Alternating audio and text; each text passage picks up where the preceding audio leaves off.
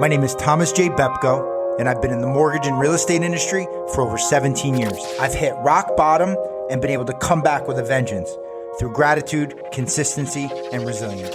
Through the same principles, I've been able to grow my teams, scale my businesses, and mentor others to do the same. It's going to be about Thomas Bepko's story, about my story, certain things that drive people, and I believe that there's a rare breed out there, and some of them don't even know that they have. 16th year in the business, I started taking social media seriously. Immediately, I saw the results. You have to help people. You have to do the right thing a day at a time. Through my experience, I can help a lot of people. A lot of people can relate to the things that I've been through. We want to take you and push you to that limit to get you to where you want to be, and all I knew how to do was work. I knew how to work hard. I just didn't stop no matter what life threw at me. Episode 31, I got my boy, my partner, Rudy, Mr. Sergeant Rudy Pierre, my boy. That's what I call him, Sergeant in Arms, Mr. Pierre, episode 31. Super grateful to have you in my life. Thank you, grateful man. to have you here. Thank you for having me. I mean that from the bottom of my heart. Yes, sir.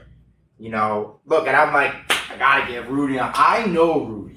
Right? Rudy and I are tight. Yeah. But I want more people to know Rudy. I think more people need to know Rudy. I know, look, you inspire me daily. You're always there when I need you. Likewise. And you've been a huge part about everything we've done, right? Together. Yeah. Here at YB, baby. Yes, sir. So, who's Rudy? Who is Rudy and Pierre? They're waiting. Who is this guy? Oh, man. I know it's a loaded question, bro. That's a loaded one, man. We could be talking for like a few hours because, you know, Rudy come a long way, you know? Rudy come a long way. I mean, first off, you know, my story started in Haiti, man. You know? Born in Haiti. Born in Haiti. And... Raised in Haiti? You could say that. I didn't leave Haiti till I was about 13 years old. Okay. So I was like basically got off the plane and went to high school. Okay. You know, it was interesting though. You know, starting out, you know, just a young kid. You know, life took several turns as a young kid. I lost my dad when I was probably about 6. Sorry. Yeah. Nope. And life on life's turn. Yeah, right? yeah, you know, I kind of make peace with it by now, you know, since it happened so young. And then following that, I lost my mom, like maybe, I want to say 2-3 years after my dad passed. So that was like the wake-up call. I recall, you know, it was my uncle and my brother that went to the hospital and saw my mom last. And, you know, my vision has always been sharp. But I remember I was like way up on a hill and I'm looking down the hill and I see like just my brother and my uncle walking and I knew right away that things were going to be different. You know, like, you know, you sense something. Yeah. They didn't even have to tell me the news. I was like, yeah, I already see what's going on.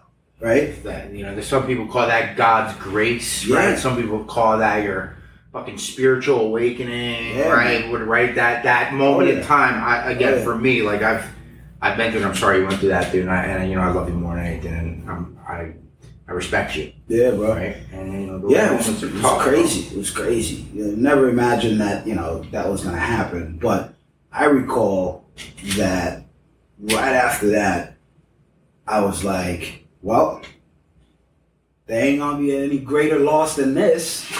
Everything else is cakewalk. You know what I mean? Yeah. That's basically a laugh, bro. I mean, it's you know, it's nothing to laugh about, but you know, over the course, I've lost friends, I've lost, you know, other family members, and people always say, "Yo, how you take death so easy?" I said, "Well, it wasn't easy. I took it hard early, so the rest of them could be a little easier." The acceptance, you know? You accept what you know. There's always whenever I'm talking to people and they're talking about, you know, death, this, and you know, people die and sickness and all that. I say, look, we all think that we played a part in writing God's book, right? Like everybody always think that they have some sort of control on what God is going to write in his next chapter, right? Thy will, not my will. You know what I mean? You just dare to accept. That's it. I love that. Yeah. We are just here to accept. You accept what's going to happen because you don't know what's going to happen next, right? And it's what you do with it. What you do, how you react to it, is your emotions, how you control that. What's your energy like? You know, I've always come to people with an energy that's like infectious, positive, because I know that if I give you that, chances are there's a greater chance that it will reciprocate, right? But if I come at you with negative vibes and negative energy, negative things like that, well, that's also going to reciprocate. That's what you're going to get back. That's what you're going to get back. You know? You are what you attract. That's it. That's it, man. And for me, like, look, I think I said it twice right. You hang with trouble, you get in trouble. You hang around with like-minded, successful, positive people, you are going to stay positive 99% of the time. Yeah. If you hang out with negative and have not conscious, like completely hate their lives people in your life, trust me, I've got them, I've gotten rid of them, right? You are what you're around too, right? It's what you attract. So if you're at that place, for me, like when I was at that low place in my life, I attracted low place in their life people. Yeah. Right? 100%. When where you are, it's what you attract, right? So right now, look, positive, successful in family, successful in your relationship with your wife, successful in your career, right? Being around people successful in those aspects of your life, you're going to be successful in those. Oh yeah, man. I mean, shoot, I tell you, bro, all the time that one of the best things that happened to me was when we met. Oh, so let's get into that. Let's go. When we met, and it was like, you know, it just happened, right? You were given. I had met your old broker in my restaurant. Yeah. I was bartending. Yeah. And I wanted to be the restaurateur, the entrepreneur I am. I always wanted to be in the restaurant business. Yeah. Let me tell you, those of you guys that want to be in the restaurant business, I was want to be down in the mortgage business and the real estate business and do some insurance. Mm-hmm. The restaurant business is very difficult. Yeah. You could be the best chef in the world, but do you know how to run a business and do you know how to run a restaurant, which is a very difficult business, especially now. So TJ was not good at the restaurant business. Yeah. But I during the day, I've always done mortgage, right? Yeah. And I was bartending. Somebody didn't show up one night. Your broker came and had lunch, dinner, and I was doing mortgage at the time. He said, "Why don't you come speak?" Yeah. I grabbed best guy I know at the time, Josh Chernus. Yeah. And we went to your brokerage and we spoke in the basement. Yeah, you spoke, and I was like, I'm like, yo, who is this dressed up, clean Rudy? Who is this smooth talking, dressed to a T, full suit, I even had a pocket square in 2010. I was drilling him with questions. Yeah, and then he's coming at me with mortgage questions. If you guys don't know Rudy is one of the most knowledgeable real estate professionals I've ever met in my life, and I mean that. I mean, I tell the story again. Like, I run a lot of my questions real estate brokerage related just to make sure I'm not crazy with some of my ideas and some of my things, right? Yeah. I love running things by Rudy, right? And because he is one of the most knowledgeable guys in the real estate transaction that I know, and I mean that. And you're my go-to guy when it comes to mortgage. It's not happening until TJ sign off on it. You know, yeah, man. So when you came in, it was like, I gotta get to know this dude, you know. And I was so scared of that meeting too. There's probably like 50 agents, right? I don't like speaking and stuff. I didn't, like, now I'm used to it, but this was 2013. I was scared shitless, yo. Yeah, there was like 25, 30 of us, right? North End, Bridgeport, right? It was like, you know, I knew some people didn't know. Rudy shows up full suit. I'm like, asking me questions. I'm like, oh gosh, I'm testing my mortgage business knowledge right now, challenging my ass. Yeah, and then you know, we just started linking up after that and staying in touch. And we had the Fairfield branch right there on Post Road. So we started YB there, and I think I was just that was where the idea like really stemmed from. Was like, yo, bought a mortgage company that does real estate. I was like, I love it. He's like, I'm in.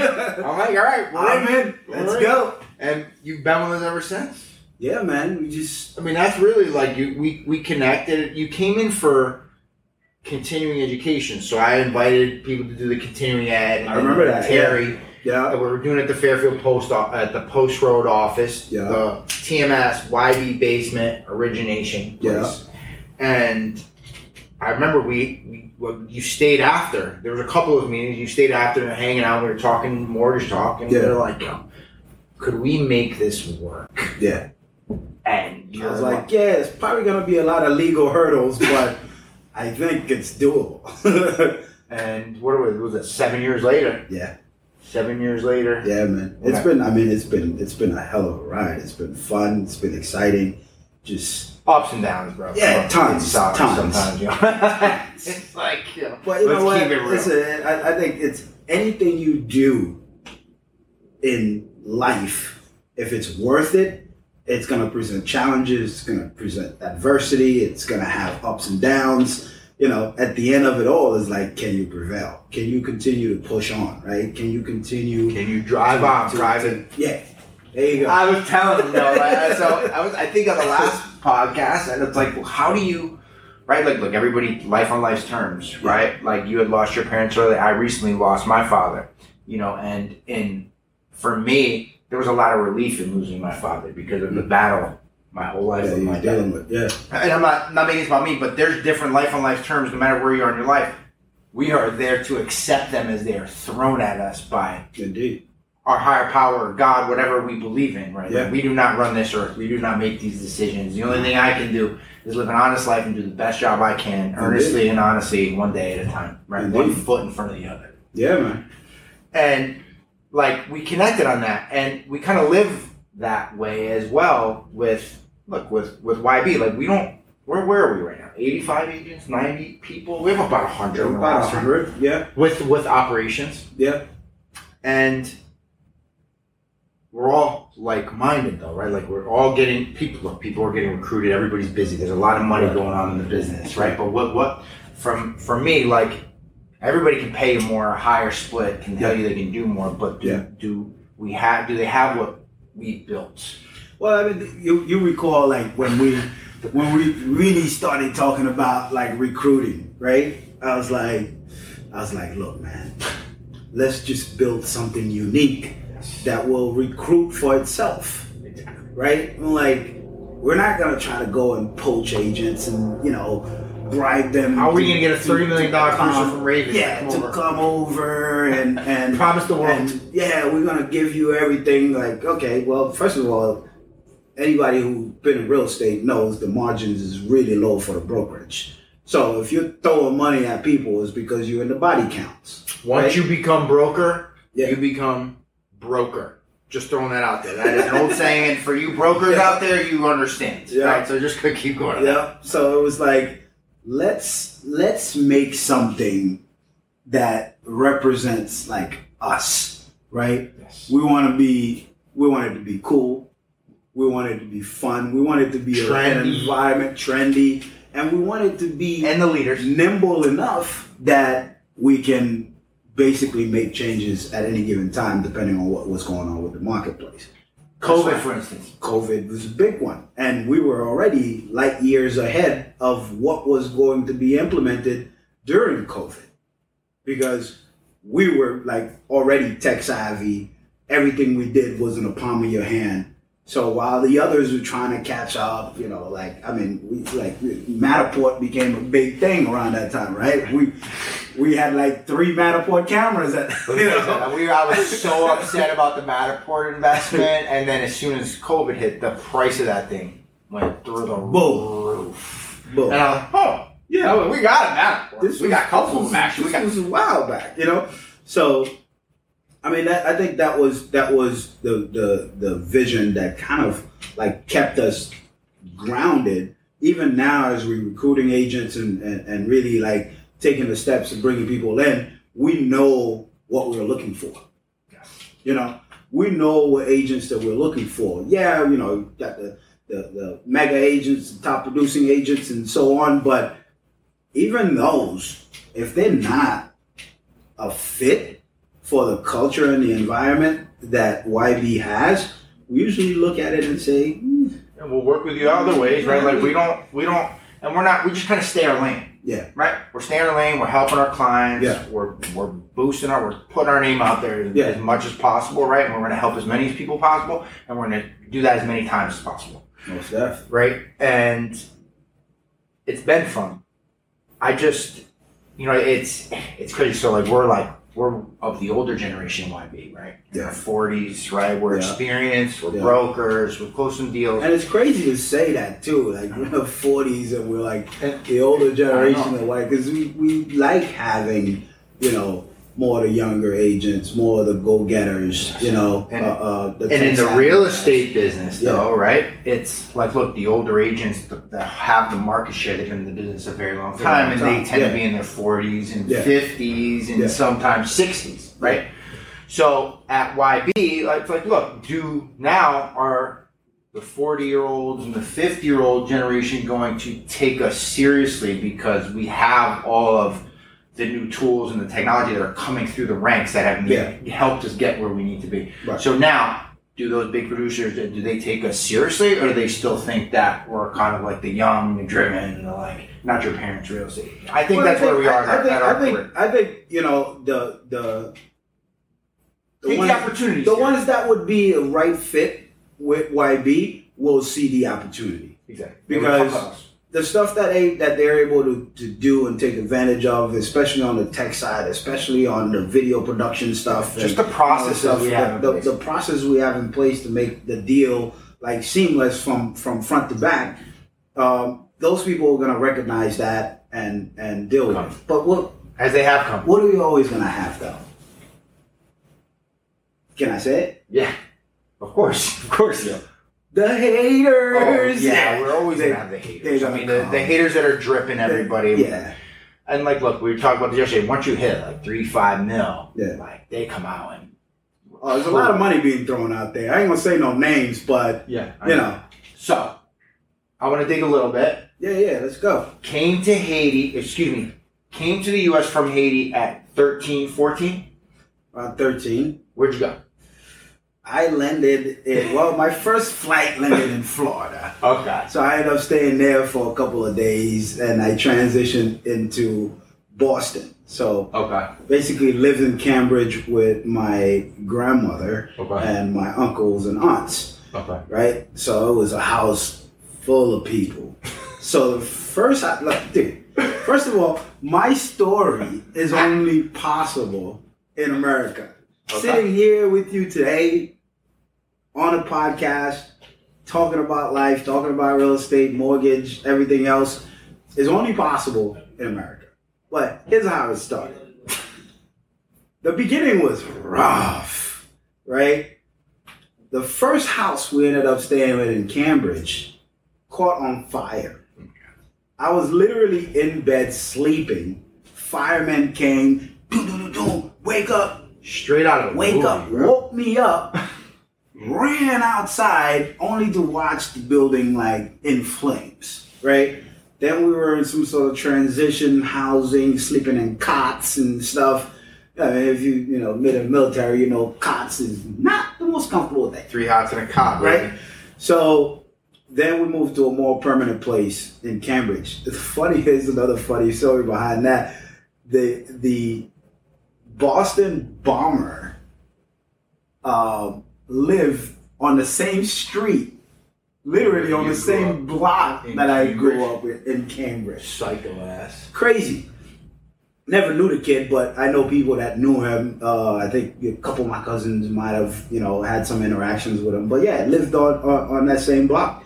So I went to high school in Cambridge. That was another crazy part. I guess I was a little smarter than anyone thought in the beginning because, in Haiti, and I don't mean to put my brother on blast, my older brother, I had already passed my brother in grades when I was in Haiti, right? Because Haiti is all performance based, right? So if you can perform, you're gonna get pushed up to the next grades, right?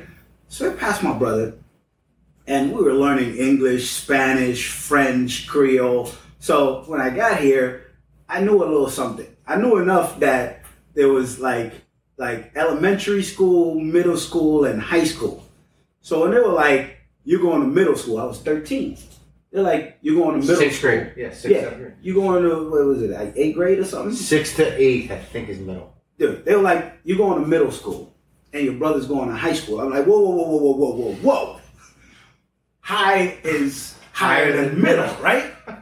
They were like, yeah. I was like, Hell no. I was ahead of my brother. I'm smarter than my brother. I don't want to say I'm smarter than my brother. My brother is smarter, but I was ahead of him in school, and I was like, no way, man. I'm not having that. I'm not gonna take a seat back because of age difference. Let's test our knowledge. Yeah. So they gave me a test and all that stuff, and I tested really high. They were like, all right, you tested high, but you only going to high school. So I'm like, all right, as long as we both going to high school, I'm cool with that. So me and my brother started high school together, and we graduated around the same time. So fast forward a little bit after that, my brother always wanted to be an FBI agent, right? Don't know why, but that was in his mind, like, I'm going to be an FBI agent. And his way there was to go to the military, and once he gets his time in the military, intelligence, transition infantry, into FBI. Government job. Exactly, right? I saw the same video in the military. We'll go at because I had a similar story. We'll go on to this one. It's crazy. Tell you whatever you want to hear. We'll talk about the recruiting next. Oh yeah, the recruiting part. That's what I'm about to get to. Yeah, right good. now, I can't wait. I know we're gonna do it. Because my brother, after graduation, during that summer, my brother invited the recruiter over to basically, chat. Meet the family. So get more recruits. The recruiter was scheduled to come, I think maybe a couple of days before, or maybe a week before, something like that. My brother injured his knee playing basketball, split his kneecap, pretty much military was like a wrap for him, right? But the recruiter still came, and me and my cousin, because he's buying a place right now and getting his mortgage to total. Yeah. And we were sitting there just kind of like overhearing things. I got accepted into college in Boston, technology school, Wentworth University. My cousin already spent a year there and loved it, right? But the school was like $30,000, $40,000 a year. Now, you go back a little bit in the beginning, I told you I lost my mom, I lost my dad, right? College wasn't on the horizon. Like College money wasn't 18, on the horizon. I wasn't even 18 yet. This was like graduated in 97. So I was 17. I was born in January, so I just had my birthday, graduated high school, and recruiter came, started talking, and he started talking about the college fund. Army college. Me and my cousin ears perked up. We're like, okay, talk to us. Long story short, told us the military will pay for college. Next thing we know, we scheduled to go to MEPS to take a test, me and my cousin, on Tuesday. This story is funny as hell because that Tuesday late afternoon, we both took the test, did really well. They show us like what kind of jobs we could get. How much college money? We picked the job, we picked all that stuff. By the time we left, we were sworn in and had temporary IDs to report to our basic training. MEPS. So we looked at each other, we were like, yo, what did we just do? Did we just join the military? Wait, hold on. Is there any way out of this? Yeah. Wait, hold on. So were you were in Cambridge now? You were in Mass? Where was the MEPS? In Boston, or did you go to Springfield? I don't remember where we went to MEPS. Because I went out to Springfield. We just got a whole. They put us in a hotel. I think Monday night. Oh, you were out. And bright and early Tuesday morning, a bus came. I don't know where they went. We just know it said MEPS. Okay. And they show you the video that looked really cool and all this stuff you're gonna do. Be all you can be. That was the motto back then. As the Army of One thing was. Wait, what year was this? That was 97. Oh yeah, dude, I went in 99. Be all you can be. Yeah, that was it. The video. Be all that you can be. BDUs, BDUs, yeah. Not ACUs yet. Nah, not ACUs yet. So we went in there and, dude, next thing we know, out. We were in. You're a soldier. We came home. We telling our family about it, and they were like, "You guys did what?" So they were flipping out. They were like, "There's got to be a way out of this." We're like, "Well, we're not going to be the one to ask because we want our college to pay for it. Because you guys are not going to pay for it, and we damn sure can't afford it." So me and my cousin, good for you, bro. like in August, we graduated. In June? In August, we were like flying out. We're going to the military. Where'd you go to basic? Fort Jackson. Relax in Fort Jackson. Yeah, man. I went to Benning. Fort Jackson was straight. Benning, yeah, we heard about Benning. Where'd you go to? Great. I went to AIT in Virginia. the land of lovers. Norfolk? Yeah, Norfolk, Virginia. I was just there. And dude, you walk out of the hotel. That is a military city. Yeah. Norfolk, the food. Let me say, I got. 100%. You had to drive from Outer Banks to Norfolk to fly. Mm-hmm. We ended up getting stuck, and my wife at like 9 o'clock found me a really nice place. Yeah. And I get downtown. It's beautiful, and I walk to the left. Dude, there's like a big aircraft carrier just like sitting behind the hotel. I was like, oh shit. I'm like, I didn't even know. I was like, this is kind of cool. I'm like, Dan, I grabbed Dan. I'm like, this is like a military city. Oh, so yeah. Virginia Beach. Virginia, 100%. All around Virginia. Yeah. And you're so close to DC too. So, exactly. you got So everything was right there. all the Quantico stuff and, it's crazy. So, yeah, man. Did basic training, did AIT, got my job, first duty station in Georgia, Fort Stewart. Me and my cousin, we were lock and step. Yeah. Fort Stewart, Georgia. Fort Stewart, Georgia. I think it was like 20 minutes outside of Savannah. Savannah's beautiful, I heard. Savannah is really nice. We spent a lot of time in Savannah. As a young kid, I mean, by the time I graduated AIT and went to my first duty station, I think I was just turning 18. What, did you go to Korea? Your first Korea was? No, Fort Stewart was the first station, then Korea came after. Talk about we won't talk about vaccines on here, but I remember we're talking about like the vaccinations, like anthrax. Well, I'm not an anti-vaxxer because I'm vaxxed. No, I am too. And I was in like, the military, this shit don't scare me. It doesn't scare you because when I was going to Korea, we got pumped up with so many shots. But Korea, spent a year in Korea, and by the time I hit Korea, I think it was just making sergeant and was out there, and I was like, do I really want to stay in the Army, right? Part of me was like, nah, there's got to be something better to do other than like staying here for like 20 years or so. So that was the talk. Everybody's like, no, man, don't get out. Life is crazy out there. So, the naysayers and all this stuff, I've never paid attention to them. I'm going to do what I'm going to do. So I decided the best thing to do was to re-up for another 2 years, which is going to take me to 6 years. I love you, but so I can get out. It means a re-enlistment. But here's the thing: you got lucky. I got the short end of the stick because I had the choice between North Carolina and Hawaii. Remember I told you that. I chose Hawaii, so I did. You chose Hawaii, and I'm like, I still beat myself up. The 25th Infantry Division. I still beat myself up. Protector of the Coral Reef. I still beat myself up when I choose in Hawaii, but there was good reason for it. The reason why I re-up was to be stateside, so I can transition better because New York was like the home. Pretty much that's where I was gonna end up. That's where I was gonna work. Photography was like a big thing for me at that time.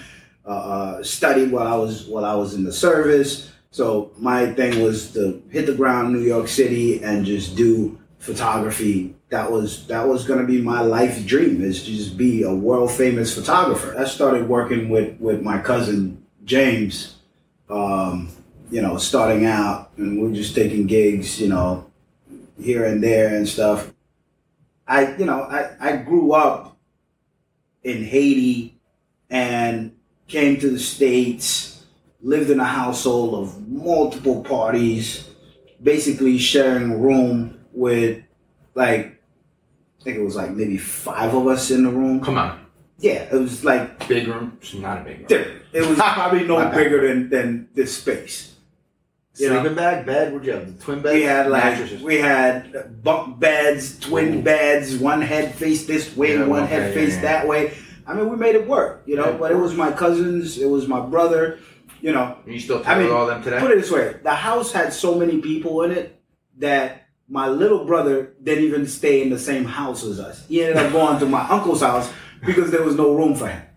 How old is he? Or the age difference? He's like 3 years younger than me, So I've always been about like, you know what? I'm going to get out of this. I'm going to, create something better for myself. And photography was it, Started like meeting a lot of celebrities, doing a lot of fashion stuff. And photography was just taking off. And then all of a sudden, digital photography started to peek its head out. You know, consumer-based, you know, semi-professional, professional cameras were really just starting to come out. You know, people growing up not today would probably be like, wait, you were around before like digital photography? Like, yeah, I was a film photographer and you had to know what you were doing because there was no like, can we do it again? You either got it or you didn't. So you were getting hired because they knew you were capable at delivering every single time. So you had to be consistent, right?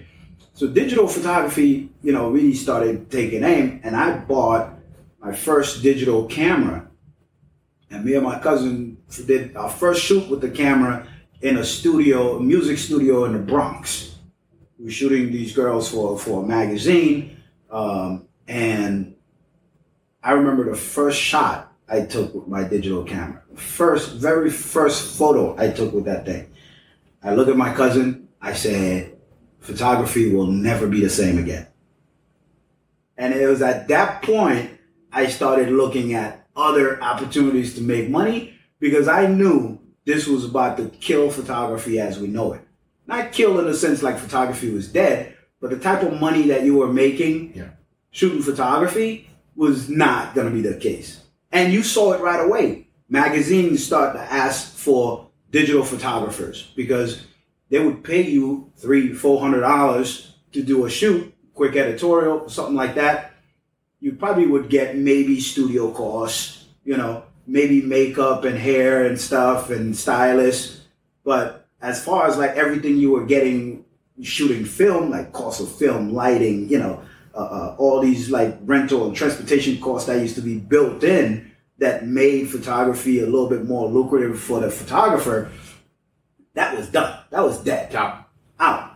Right? You used to have to get additional costs to process the film and get everything ready. For the big projects, you had to do what's called a drum scan. Like you had to scan the digital, the digital film, the film into digital format. That was done. It was an expensive process, but that was done. So I knew at that point, I was like, oh man, what am I going to do? So I started, while I was doing photography, going to school and learning network security. That's where like my IT background came in, you know? So right after I've done, I was still working as a photographer and working for Cablevision full time. I tell you, now I look back and say the worst job I ever had. Like the technology aspect of it, I was great at it. That's what I wanted to do when I was in high school. That's why I got accepted at Wentworth Institute of Technology. So that's really what I wanted to do. But Cablevision, the people that I was working for, that's why I tell you, when you work with horrible bosses, they can really have an impact on your life. I had some horrible bosses. And you know why I call them horrible? Because they wanted to keep all the information to themselves so that I wouldn't excel, so that I didn't at some point take over their position. See, that was the fear. That's kind of that could be a generation thing too. It could be like fast forward. Because these people were like 25, 30 years in at the job at the time. To where we are now, right? Like, look, being a manager, and I think I strive just like you do. I like to be a good manager. Look, my mother always taught me to be a leader, not a follower. Yeah. Right? I don't mean to be like that, but I always want to lead the pack. If everybody's going left, I'm going right. I don't care why. I don't want to ask questions. That's just the way I am. If you're coming, you're coming. If you're not, you're not. And this is the way I'm going to do it. And it was, go ahead. No, I'm saying, but like, you have to, there's a way to like your colleagues or your employees or your peers. You have to empower them and you have to listen to them and you have to be there for them when they need it. It's not like, now you got to give away the information because a lot of the information is readily available. And that's where I think to even keep people. I think that's what impacted my life the most. That's what made me who I am today. Is because I didn't want to be the guy that holds the information. Anybody that I know, especially in the real estate industry, anybody even at YB will tell you they call me for anything, and they know they're gonna get straight, reliable information.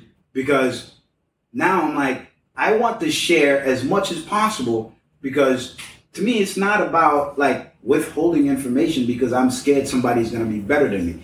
I want to be looking at some people that are going to do exceedingly well beyond what I thought I could do, using the base foundations that I gave them. And I can look back and be like, you know, I'm proud of this girl, I'm proud of this guy, because look at them now, you know? So I think that stemmed from that, because, you know, for that generation, it was all about job security. Absolutely. Like, no, you can't do it right the first time. I'm the kind of guy that just like, you give me a task, I'm going to do it right the first time. So it used to be like, we don't really care about doing it right. We just care that there's work to do. So that way, if it ever get to a point where you do everything right and the work kind of diminished, that we may get fired because there's not enough work for us to do. I was like, what kind of sense does that make? You know? Not much at all. Fast forward now. Yeah. I mean, yeah. And you're in the real fast forward now, look at that. Here It's a whole other world.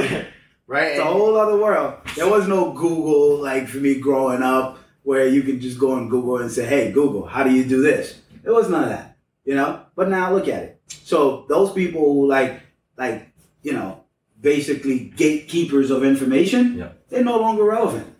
So let me ask you, so here we go.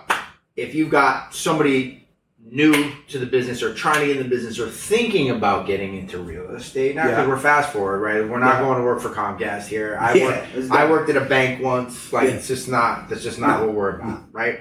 Where we are is we have our culture, we have our drive, we have like-minded people that like to service and help people using fast forward techie shit. Right? That's what we got. We do drive. We want to attract the best. We want to help the most. Right. Sure. And that's where we're at.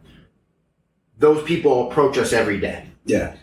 But again, like these are like the calls. Like, should I get in the real estate business? What should I do? I have my license now. What? So I would love for you, as if I was a new agent, what would you tell me? Like if I said, Rudy, I'm getting in the real estate business. My mom was in the real estate business, and that's what I want to do. I'm telling them straight up, right on. Like, you know, look, there's not that many industries out there that you can get in for very low cost and have access to billions of dollars of inventory. $2,000 a year, taxes for it's not many. Billions of dollars of inventory. Yeah, there's not many. But what I would tell them is, you know, whatever you've heard, or unless you really like talking to people who seriously giving you real information, it's probably not what you think it is. It's not this get rich quick scheme. No. It's not like I'm gonna start a part-time job. I'm gonna start as a part-timer. I'm eventually gonna get to full-time, or I just really want to do this on the side. I really like my job. No, I'm gonna tell you, 100% full-time, 100% committed. Be consistent. Be a self-driven individual. You know, and by all means, seek out as much information as you possibly can in order for you to be successful in this business. You know, talking to everybody, you know. Going talking to the top person, the guy closing the most deals. The guy deals. closing the deals, that's who you want to emulate. You want to hang with, you want to be with. Until you pass them or do something, and then carry at least a few more people with you, because you were afforded that when you started. You know, it's so many places that you go in this business where everybody has this like closed door policy. Everybody hides behind that cubicle, don't want you to know what they're doing to be successful. We're out here putting on TikToks, bro. We're throwing it out there because, you know, the fun part is to see who's gonna take it and run with it. We're giving it away. We give it away. Yeah, that's the key. Who's gonna take it and run with it? 1% of us. Probably, you know, if that. What did you say at you know, we were talking just a couple of days ago about that entrepreneur conference, and we were like, everything that they were saying at that conference is the stuff that we're telling people all the time. On our training calls, on our coaching calls. Who's going to do it? And they told you, it was a very low percentage that they say of people who's actually going to leave here today with the information that they provided them, that's going to go and put it to work. I mean, you and I, we were infamous for one of these events. You and I mean, we've come back and we've hit it hard. Thank God we did 7 years ago at these events, talking about it, talking to the top people. And like, where were they? Arizona, one guy was in Oklahoma, right? We were talking, and the technology, conversion, right? Yeah. We're not going to give it all away on here, Yeah. but conversion at the time was like the tech space, Yeah. right? The tech, the first AI, Oh yeah. right? And we had put that into play, Yeah. right? We've learned and met a lot of people at these events that we go to, and we put them into play. Yeah. We haven't put everything. Yeah. We came up with an idea 4 years ago. We're finally putting it into play today at 3 o'clock, and we got at today at 3 o'clock. Yeah. Right. So I'm just super excited, man, about everything we've got going on. Yeah, I mean, we went through a lot of ups and downs, you know. And it's not gonna be peaches and cream either. Yeah, it's not to say that it's over either. You know, there might be some new things that come up, but you know what? You live and learn. You know what I mean? Life on life terms. There's some mistakes that you make. You like, you know what? You're not gonna trap me into that mistake again. You know, and we're just gonna drive on. Hurry up and drive on, Private. and so, if for those who are listening at Yellow Brick, we do give back to veterans. We give a 5% rebate back to any veteran. You get a certificate. We'll do a video. We really want to showcase you and thank you for your service. Indeed. Myself and Rudy are both veterans, and we firmly believe in giving back to veterans and helping veterans. Absolutely. Oh yeah, I mean, we could pull up a database of people that we've already helped. Yeah. Our affiliations with veteran organizations. Events that we've put together for veterans. I mean, we love giving back. I think for a guy with my story coming out of Haiti, you know, really had to go and fetch my bath water like maybe a mile away. Had to literally be carrying gallons of water so I could take a shower. You know, I'm humble. Now, grateful. I live in a nice house. Family. You know. I got 3 beautiful girls, my wife, and, you know, couldn't be more happy with how my life is turning out because, you know, had I not get on this plane and come over here, I don't know where my life would be, to be honest with you. I don't know. Young, dude. God bless you. Yeah. Oh, man. I thank God for my uncle that, like, signed that paper and got me and my brothers over here because, you know, it could have been very different, bro. It could have been very different. Because now looking back, when you see several storms, several hurricanes, several this and that, who knows? Maybe I wouldn't even be here. You know what I mean? I lost an uncle after the last hurricane because he had diabetes and couldn't get access to basic diabetes medication. Really? And ended up dying after the quake. You learned how to grief with death, amigo. You know what I'm saying? So it's like little things like that where here, I mean, how close are we to Rite Aid right here, right? How close are we to CVS? Like literally walking distance away. You never thought that, you know, in some parts of the world, you know, we take CVS for granted.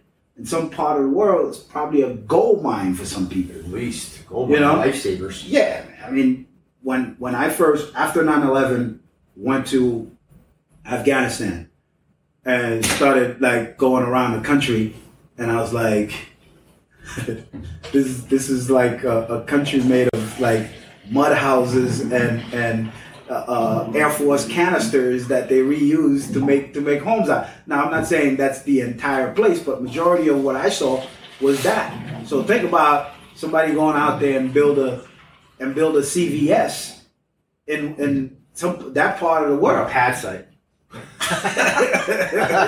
You know? So it's like, you know, I've learned because of my travels to the military, I've learned to admire this country for what it is, because it's the only place thus far that I've been. I've been a lot of places around the world. This is the only place that I've been to that you and I can come up with an idea right now. By tomorrow, we have a business set up, bank account set up, and all this stuff, and our ideas are being put into action. Try to do that in Haiti. Billions to be made, baby. Try to do that in Haiti. You're still fetching. Go to Haiti, you have to pay this person, that person, this person, that person, and then that person that's just there to process the paperwork tell you, gotta pay them too. Well, you paid everybody else, so why not pay me? I'm so sorry, it sucks. By that time, you're out of money, and to hell with the your idea's idea. still there. To hell with your idea. So, all right, so look. Where can people find you? If you got people want to reach out, like you're on Instagram, you're on Facebook. I'm easy, man. Those who already know me know that, you know, my phone is always open to you guys. You know, those who want to get to know me, you can hit me up on all the social media. Just first and last name, Rudy Pierre. Right, very easy to find. I'm probably the only one. If you put Rudy Pierre on Google, I'm probably gonna be your first one popped up. Otherwise, probably Rudy Pierre in like Bangladesh or something, and that ain't me. Right here. You know, so 203, baby. Hit me up. You know, let's talk. I love to chat. I love to chat about business, real estate, Veterans. You know, most people don't know I hold a mortgage license. Yep. You know that if you need a mortgage, New York, Connecticut, reach out to us. We'll get you rolling. Real estate wise, you know, I pride myself on like looking out for people in real estate. I play the advisor role. I give you all the information that you need so you can make the best decision possible. It's like music to my ears. Thank you, bro. Yeah, man. Thank you for having me. Super grateful. Love this. Love the lights too, man. It's gonna look good.